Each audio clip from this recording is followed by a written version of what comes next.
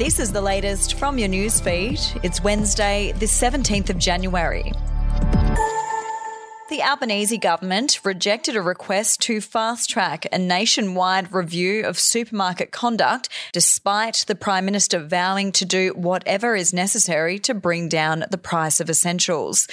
The Daily Telegraph can reveal Nationals leader David Liverproud privately wrote to Assistant Competition Minister Andrew Leigh in December of 2022, offering his party support in bringing forward the Grocery Code of Conduct review by 12 months.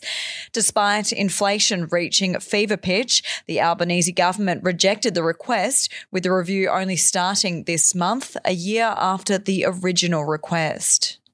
Queensland's domestic violence scourge is now a state of emergency. Shocking new data shows increases in almost every offence in just a year, and more than 20 people killed allegedly by a partner or relative. The Courier Mail can reveal 24 people were allegedly murdered by their partner or family member in the 2022-23 financial year, compared to 16 the previous year, an increase of 50%. And a third of the alleged killers had a domestic violence order against them or had contact with police in the 12 months before their deaths. We'll be back after this. News doesn't have to be boring. The Brits have given Prince Harry a new nickname after yet another tell-all interview. Oh God, is it the Ginger Whinger? Let the team at news.com.au get you up to speed each day with their podcast, From the Newsroom. A couple were busted joining the Mile High Club. Well, I guess they can't fly Virgin anymore. Politics, sport, red carpets, royals. Get all the goss in just a few minutes. Follow From the Newsroom wherever you get your podcast from. An 83-year-old man has died and an 81-year-old woman has been rushed to hospital after a fire at a retirement village in Adelaide on Monday night.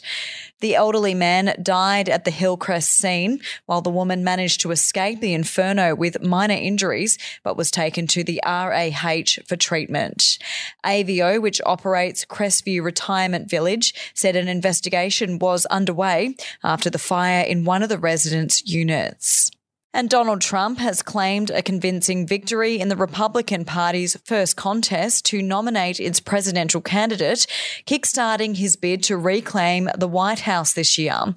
With only a few hundred votes counted in the Iowa caucuses on Monday night, out of at least 100,000 statewide, the former president was almost immediately projected as the victor by the Associated Press and CNN. He said he was greatly honoured by the early call, despite complaints from the campaign of his rival, Ron DeSantis.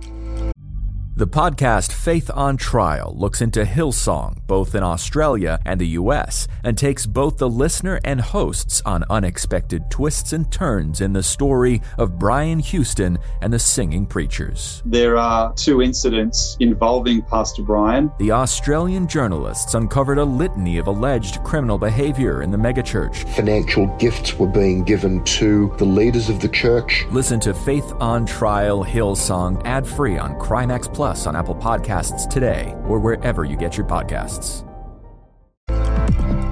We'll have an update to your newsfeed tomorrow.